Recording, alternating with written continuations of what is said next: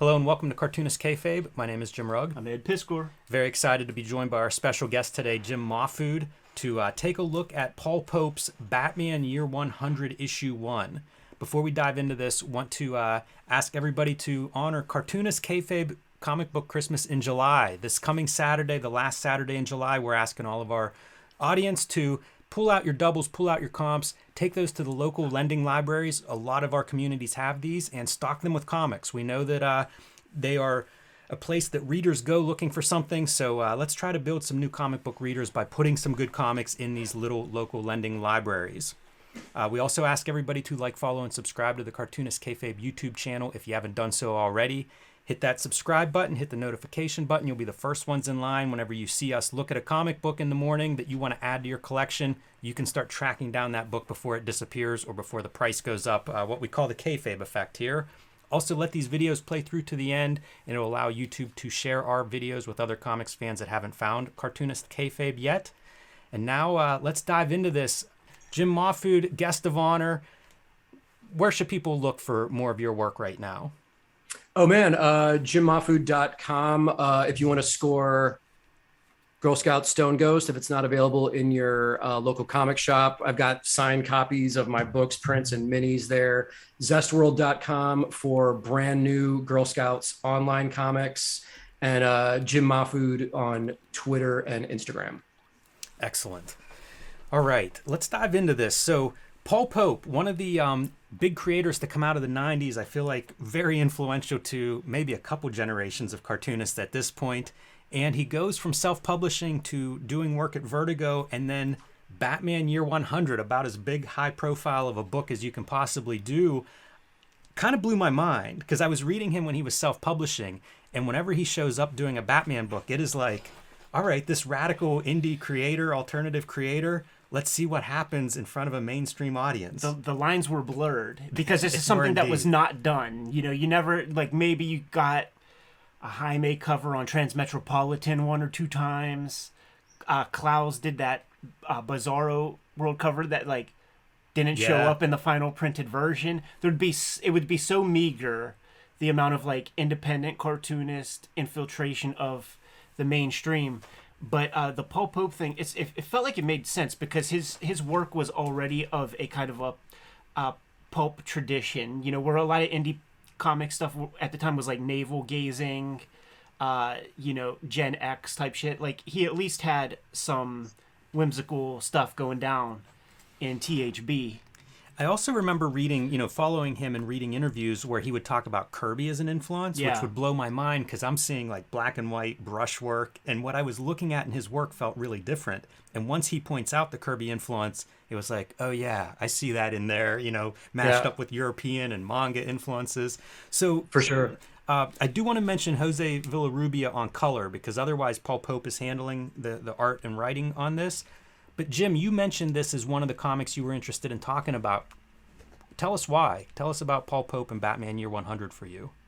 Yeah, well, I mean, I was lucky enough to meet Paul in the late 90s, early 2000s through Bob Schreck and the Oni Press connection, and had great respect for his work and THB. And he's just a good guy in person. I mean, we're friends, and you know, I was always blown away by his sensibility. You know, I don't know if you guys saw it, but he did a couple short Batman things before he did this. He did like a short story called Sidekick, which James Jean colored, I believe. Right, in the solo issue.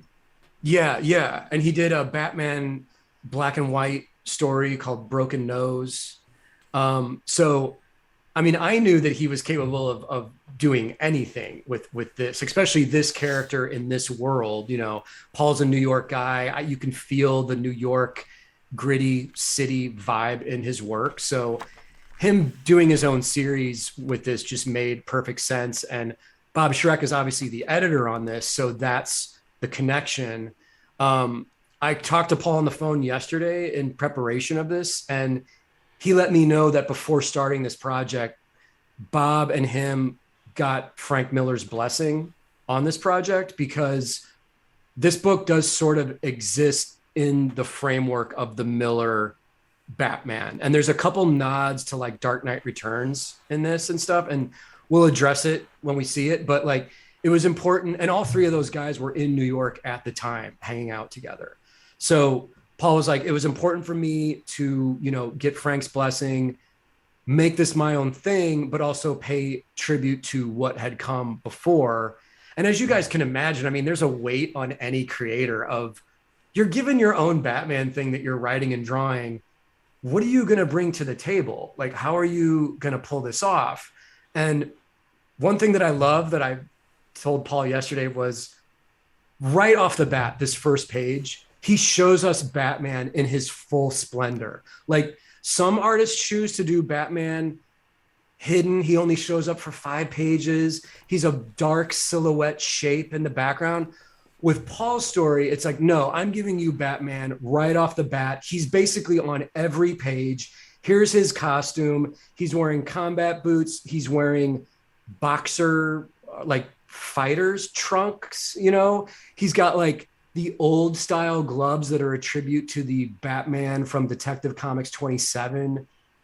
He's wearing a belt, a utility belt that looks like something you could buy at a hardware store. That's exactly what it looks like, a construction worker belt.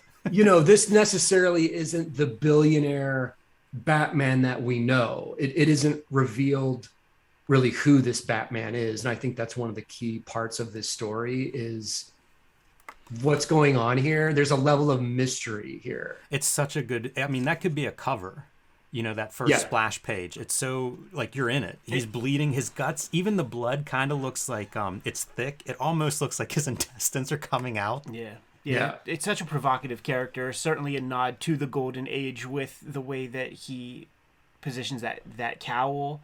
And Adam West, really. Like, you see the seams of the draws, and it's like a sweater. You know, it's like a tight shirt.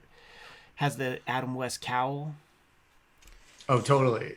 And you're getting that Paul Pope drawing stuff, like some of these shadowy, like the structures behind them, the lines, almost like the motion lines on the ground, things that I would associate with his work when I first started looking at it. And it's all brush, so it's like a hatching line that you would often see done, certainly with like a pen. Yeah. But he's slinging that brush. He's got a thick brush too, man. Like he's like the first guy I feel like that was like, you don't need that Winsor Newton number 2. Like, you could use a 7. Right. Jim, do you know, when you talked to him, was he drawing these like bigger than, because for a while he would work really big, like 2 up. Do you know if he was drawing these very large? These are 19 by 24. Wow. And so, you guys, what was crazy is I was visiting New York when he was working on this book, and I went to the DC offices to visit Shrek, and he had like the original first 10 pages from this issue, and I got to hold them and, you know, look through them. It was mind blowing to see them in person.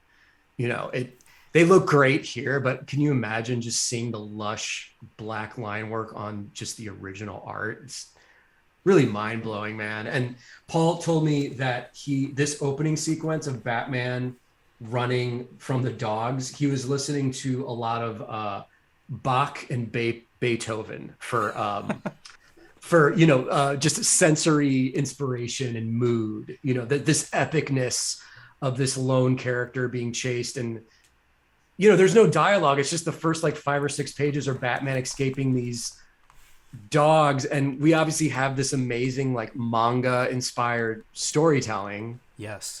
But with this, you know, European fluidity of the lush brushwork, and I just think he's a master, man, of fusing all this great stuff together. I think that manga influence was one of the big pieces that attracted me to his work initially. I wouldn't have been able to articulate that at the time, but I look back and it's so on display in this sequence, and it's on display in a lot of his work, and it's something that I don't think a lot of mainstream, you know, Marvel DC creators were incorporating in the 90s.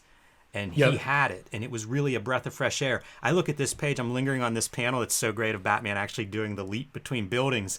And you mentioned, you know, he's living in New York at the time of this. I don't know if you can draw this if you're not living in New York or some comparable big city where you can really get the scope of that. When it comes to just picture making also, he's a guy, like, I know him for these kinds of compositions where he will push the focal point further to the edges than a lot of people. Like, we all sort of agree and know that you don't center things up, but he will push that main focal point super high, super low. We'll see a lot of examples of that throughout this issue. Yep. One thing I want to mention too before I forget is Paul told me him and Jose purposefully decided to not have white in between as the panel gutters. So he's using white purposefully on just Batman's eyes, word balloons, obviously, but they made the conscious decision of like, let's have this be a toned look throughout the book, Yeah, it's interesting to see where he does hit with more saturated or lighter colors. One of the whites, the dog teeth. Yeah, that's good. Yeah, it's almost like this pukey color. It's like the base underpainting of everything, and then the other colors are just put on top because it's even pretty dark. It is. Yep. Yeah, we often talk about the darkness, and this is about as dark as you can get. But you can see the darks really feels more conscious whenever you see these. A light blue, a concentrated red, even the neon yellow effects on the sign in the background. It feels like that darkness is very conscious as opposed to, oh, I messed up mixing my colors and put too much black in that CMY mix. Right. The red from the dirigibles, probably on the very next page, is pretty stunning stuff. Yes. Like, that's so good. That just feels dangerous. Yeah, and what a focal point, like so clear how that red is drawing your eye right through the page. Oh yeah. I love and I mean the mood of this, he's establishing this, Blade Runner-esque. It's 2038 in this story. 100 years literally after Batman's first appearance in Detective 27 in 1938 or 39, I'm sorry, which year? Yeah, 39. Okay, 39. Okay. So yeah, 100 years after Batman's first Detective Comics appearance. And, story-wise, it's like Batman's on the run. We have these special cops outside of the Gotham Police Department, separate from Gotham, that are federal agents that are, chasing him and busting into this lone kid's room here. They have like football jerseys. They and do, shit. yeah. Great dialogue. You see anybody come this way, guy dressed like Dracula? That's good stuff. And you see our guy right there, man. Just barely, too. That's something I would have missed in the first read through for sure. I love these guys coming down the zip lines, though, onto the roof in the red light. Very strong stuff. And they move on. The interiors of those old buildings, too, is something I think Pope does really well. Like, it really grounds this in a physical world. Yeah, and that's another that goes back to that, like, he's a New Yorker. Like, he knows these apartments. He knows the molding on the wall. He knows like what the doors look like. It does have that feel. And I love this little moment too. This little kid hands Batman a Superman toy. And he just is like, it's not explained. It's because in this story, Batman, masked heroes are long gone and extinct. And everyone in the world is, or at least in America, is being monitored. Like the government knows your every move. And so the fact that this unidentified character, Batman, shows up, they don't know what to make of this, I love whenever Batman does get, like, the police pass him by, and now as he goes the other direction, it's still on the run. It's like full speed to get, it sells how tense this is, what he's doing and trying to escape. And then we cut to a shot of the Capitol. Jim, you mentioned, all of the citizens are being monitored closely and stuff like that. This feels so much not in the same world as Dark Knight Returns, but like, I think about it, right? It's a 4-issue prestige series. It's the same format as the original Dark Knight.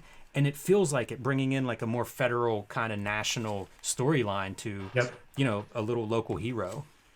Well, and also both books and even Frank Miller's Dark Knight Strikes Again, they all have this paranoia in them of the government and the government gone bad and people being monitored. And, there's these certain themes that I think work really well in the Batman universe. And this idea of a lone crazy guy running around dressed up as a bat and being able to evade, this system of constant observation and monitoring.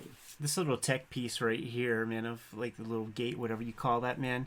You see that 28, man. You have to think of Otomo a little bit. Yeah. Yeah, I don't think that's accidental. Yeah. I love these guys pouring over the screens too. I mean, I don't know when this book comes out. Is this like '06 or so? But it feels like this is somehow even more timely now. Yeah. You know, he hasn't gone off the present hasn't gone off the rails of his future ideas just yet. Surrounding the Capitol with barbed wire, that feels like that could have happened January 7th. Yeah, really. Yeah. I think it was, either '05 or '06. Paul told me he started the drawing in '03, but really got into the meat of it in like 2004. So, but man, I mean, again, with New Yorkers being there for 9/11, there's that paranoia in the work still of and the Patriot Act was in effect. Yeah. And you're having dinner with Frank Miller. So yes. Yeah. I'm sure the paranoia's at a 10 around those parts. So I love this. Yeah, on the left-hand side, this guy calls out that it's the legend, the myth of the Batman, and the main dude literally does a spit take. Realizing that what this could mean. It is great too. I love anytime there's a drawing like this where I don't want to have to draw a spit take. If I'm collaborating with some writer that's listening to this, I don't want to have to draw this kind of stuff. That's a hard drawing to figure out. So kudos to Pope for pulling that one off. And then, wasting no time, like you said, Batman is really in this issue. So if you're here for Batman and who's buying this book that isn't, you're getting rewarded right away. It's not like you have to buy all 4 issues to get some good Batman stuff. I would say the one thing that's missing with this project is all you have to do is look at THB to know what I'm talking about. But the way that Pope can incorporate sound effects with the artwork is spectacular. And this, unfortunately, is just keyboard clacking. Probably, who is it?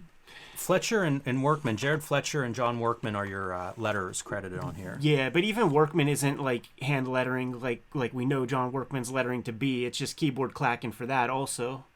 It's tough to get past that at this stage. Like that's such a standard operating process for a DC book in 2006.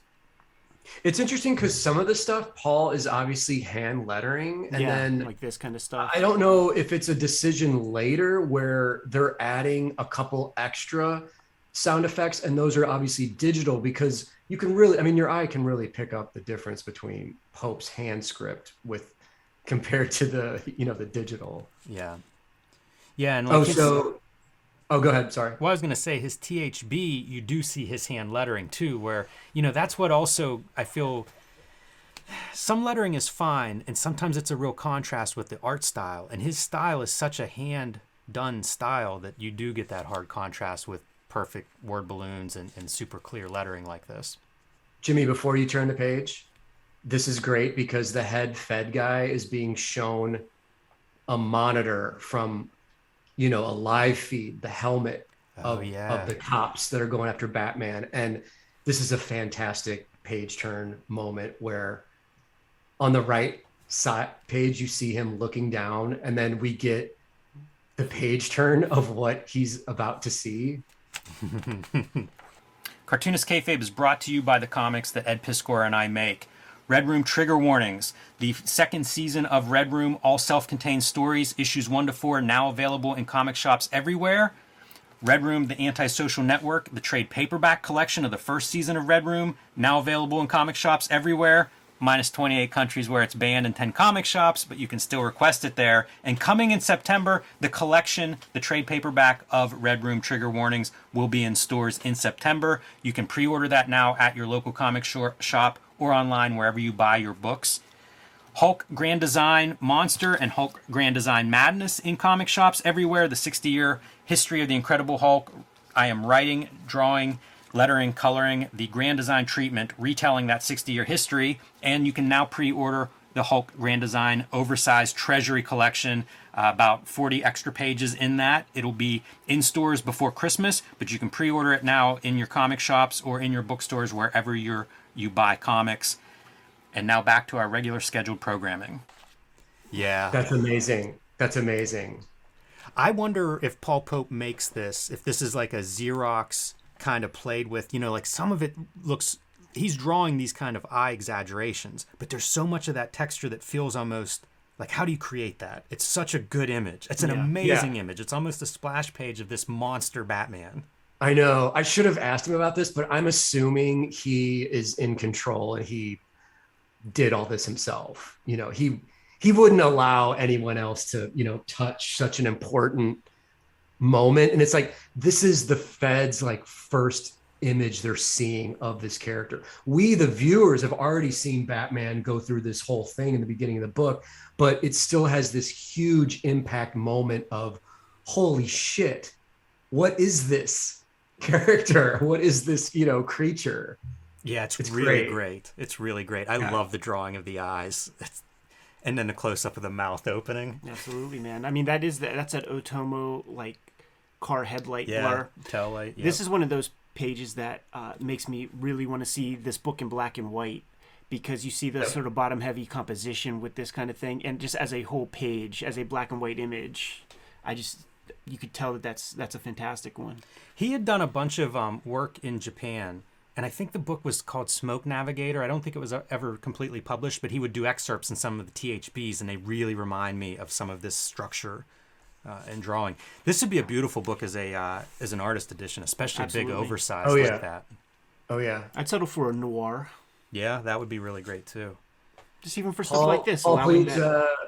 Paul, please tell DC to get on that. Let's get an artist edition of this. A bit of trivia on this. I believe when this book came out, it was chosen as like, the America's Best Comics collections every year. And I think DC would not give them the rights to reprint anything from it. Oh, wow. Okay. Yeah, they're not going to do any.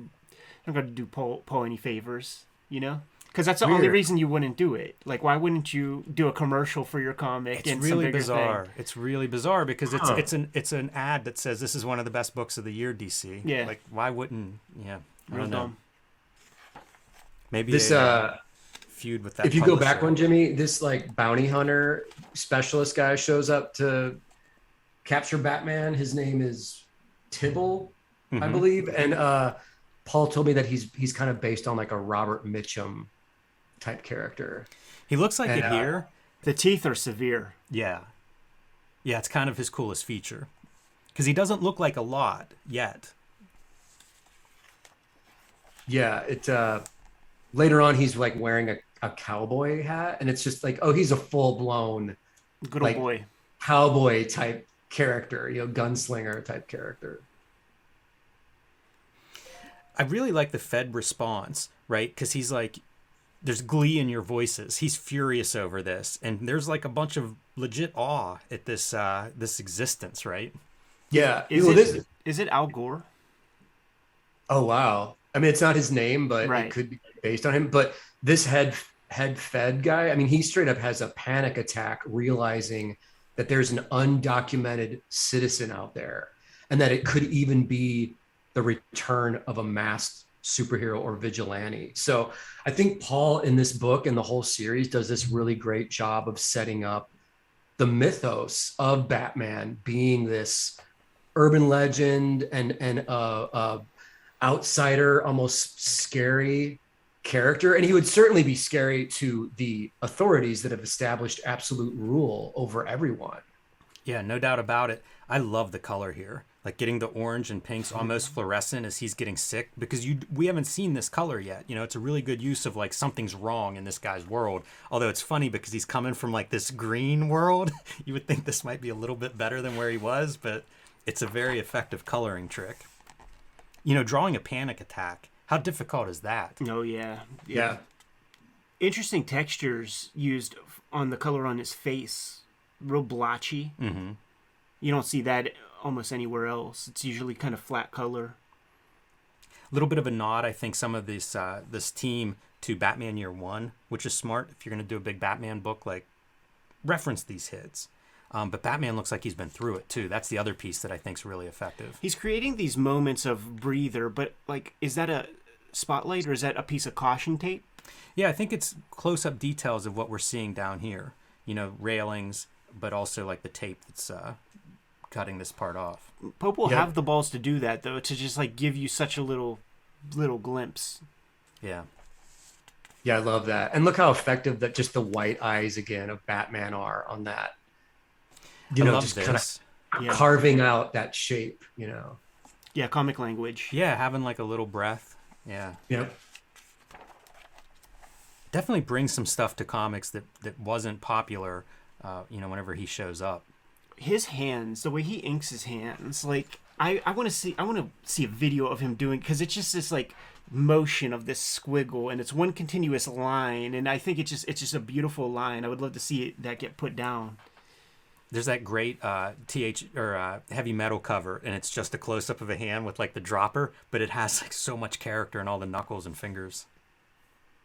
He does this stuff too, like the extreme close up, draw attention to it very well with the hands. Yep. You know, he's a Columbus, Ohio dude, and he was affiliated, like, he knows Lucy Caswell and people at the Billy Ireland and all that stuff. And imagine, like, having access to all that. Noel Sickles, Milt Caniff, like, those are some brush-slinging motherfuckers, man. And you get access to that in your own hometown. Man, I never even thought about it. It's like you have to ink with the brush if you're if you're coming up in Columbus. Jeff Smith is another one of these brush guys. Yeah. You know, you think of that heritage. And speaking of hands, like, look at all this hand stuff with, I mean, that top panel on the right side with that, I could never pull off something like that or even think about it. It's like, this is just an extreme close-up of a hand holding a communicator device, you know, and he does it so elegantly, and it just looks exciting and enticing. It's amazing. He really does. And this is kind of that manga effect, right? Where we're getting like 7 panels of this, you know, him just pulling this device out of the belt. Cool to see an updated Batman utility belt, like you mentioned, you know, that Workman belt. But it is a unusual sequence. Totally opposite of like your traditional superhero language. Yeah. And this kind of stuff, there's some of his hand lettering that we were talking about, you know, his lettering integrates a little bit better. But again, it's that manga storytelling, right? Just drops of rain landing around him. It's a great transition because it's him, but now it's the windshield of their car.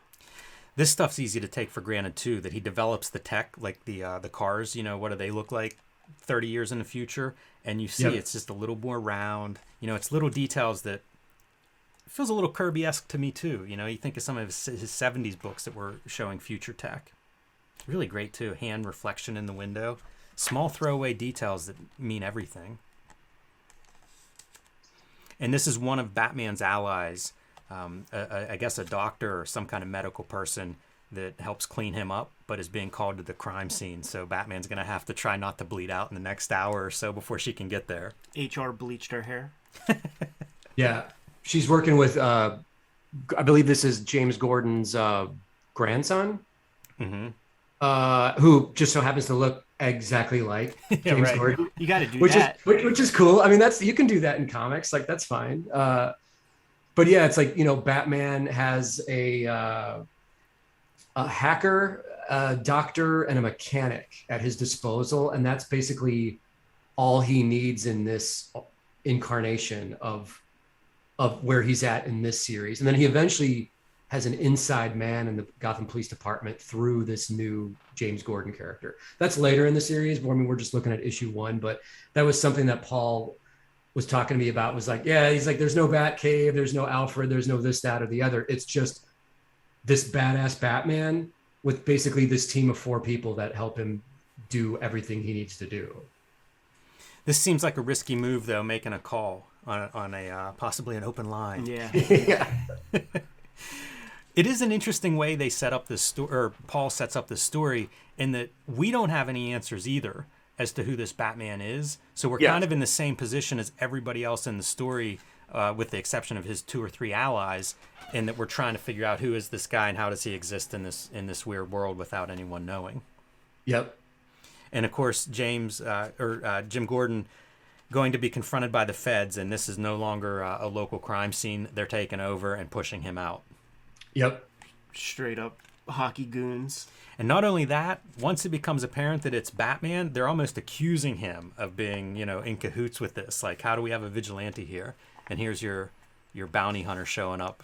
Yeah. Agent Tibble rocking the full cowboy outfit and putting Gordon in his place and letting him know, like, we're in charge, you're cut out. And like you said, Jimmy, it's like, how could you have allowed this to exist in your city? And, Gordon didn't know that this character was out there, Yeah, and taking him in for some questions. Not just pushing him out of the investigation, but accusing him. It's funny how these guys, like the fashion version of these Fed agents, like that feels like fashion is something I think of Paul Pope is being conscious about, especially with his characters in comics. So it's kind of interesting to me, the future fashions that he's assigning to some of these characters. Definitely. And it's all based on real world fashion. It just has that slight Pope tweak to it to make it fit into his universe. I really like that. This is a cool choice for the Gotham Police Department. It feels like such a sci-fi fortress kind of future building. Yeah, of just oppression. Towers over everything. And all concrete, no windows really. Great choices. Yeah, it's intimidating. He must have spent a ton of time doing that kind of stuff, just like developing the details that would go into this world, from cars to fashion to buildings. It's a lot of work. Oh, yeah. Gordon's being interrogated, and basically there's a telepath in the other room who's letting them know, like, okay, he's denying he knew about Batman. He's telling the truth, but we need to, monitor him and make sure we stay on top of, like, what he knows. Good figure stuff, too. That guy's almost a gorilla, those proportions. Yes. Yeah. He has black fingernails, yellow teeth. Yeah, the dogs have whiter teeth than him. Dogs, not easy to draw. Not easy to draw animals or animals in motion, or, you know what I mean? I just, as a cartoonist, you just look at certain things, you're like, I don't want to draw that. Absolutely. He really gives them a monster quality, too. They're very threatening. Yeah. Our guy Batman not looking too good, not faring well. This little kind of cutaway thing is real sharp. Just real dilapidated. That's that attention to the buildings. Like he's always great at that. You look at any of his comics and they have that quality. And it's funny because he's living in New York, like you said, when he does this, Jim. But like even the stuff THB, like when he's still in Ohio, has that kind of quality of like aged architecture and real Definitely. three-dimensional spaces. It's just got to be something that he has an eye for and is interested in, because it's in as many of the comics of his as I can think of. Oh, yeah. Yeah. And I mean, Pope, obviously I'm sure he's studying books on architecture, fashion. He's not just looking at like comics, obviously. His breadth of influence is probably massive and international in a major way. I love this sequence of like, Batman makes it back to the safe house, and the doctor who's the mom and her daughter are literally saving him basically. And, they're going to have to like take quick action to plug up the holes and figure out how to like cut off the mask. But we still don't get the reveal of, who this guy is. Another page or sequence where the hands are the stars, Yes. Getting into the bloody life-saving parts. Man, it's great.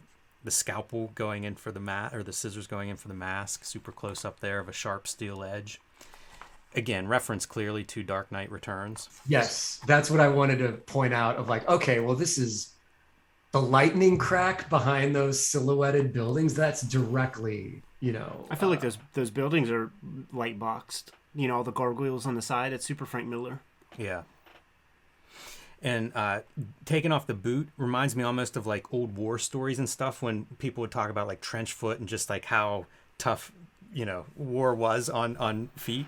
And it feels like it has that quality of like real material there. Yeah. There's a real weight and texture to that. This is the Carrie Kelly moment whenever, she's triaging Batman in DKR. And I love it. Like the final piece is he'll survive. That's a pretty good ending for a cliffhanger kind of end of issue 1. Like, all right, Let's keep going. Let's run this back. Yeah, we really haven't even. I mean, he was on the run for the most part. He had a couple. If it wasn't for that, like one menacing image or two, he's the underdog in the entire issue. Yeah, you don't get any real answers in this issue. It's a good setup in that regard, I think. I mean, 4-issue series, like you can't give away too much in the first one, but it's also very satisfying. If you're here to see Paul Pope do Batman, you get to see a lot of that. In the same THB spirit, the inside cover matter develops the world like pretty thoroughly. You know, like we talk about that, you know, the Image comics and how the interviews that they did in like Hero Illustrated and Wizard Magazine give you the scoop of like what we're supposed to expect from that these characters are, but you never see it in the issue. Pope is using this real estate as just another world building piece. You could choose to read that and get a good understanding of the world that our Batman is dropped into. So another good touch. And THB would have that. There would be playlists and the music that you need to listen to while reading the issue and whatnot. And that front cover, that Batman Year 100 logo, was designed by an Australian gentleman named Adrian Clifford. And Paul convinced DC to like outsource that to this Australian design studio because he was a fan of this guy's work. And I guess Adrian turned in a bunch of different versions of this logo. And the first versions were like very, very abstracted where you couldn't even read Batman in Year 100. It was just this crazy like bat shape.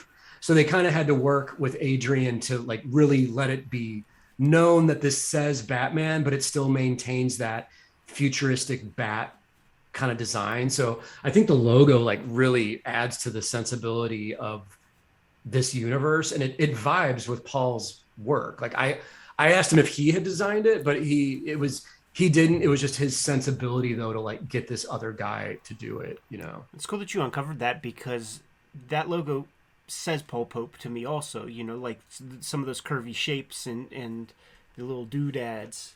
That feels Pope-ish. Yeah.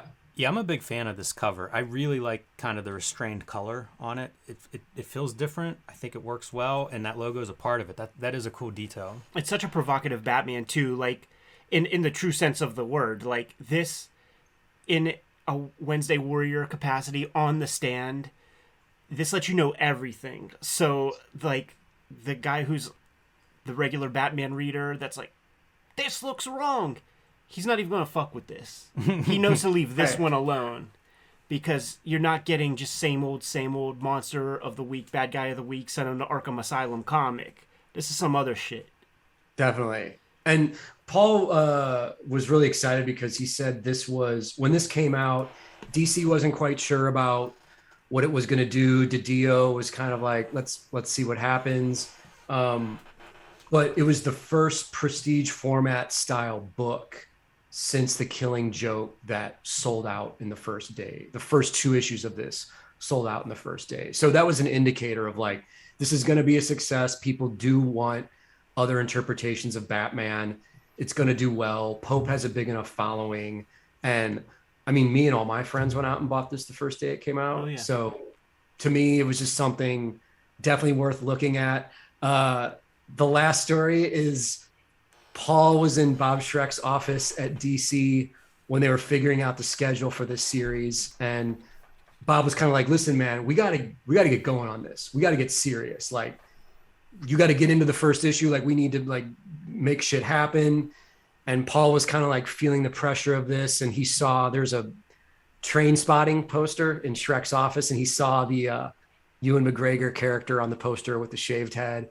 And he walked out of Schreck's office at DC and like went to a barber shop that day and got all of his luxurious rock and roll long hair completely shaved off and like went into almost militaristic Batman making mode of like, I'm going to be disciplined. I'm going to make this shit happen.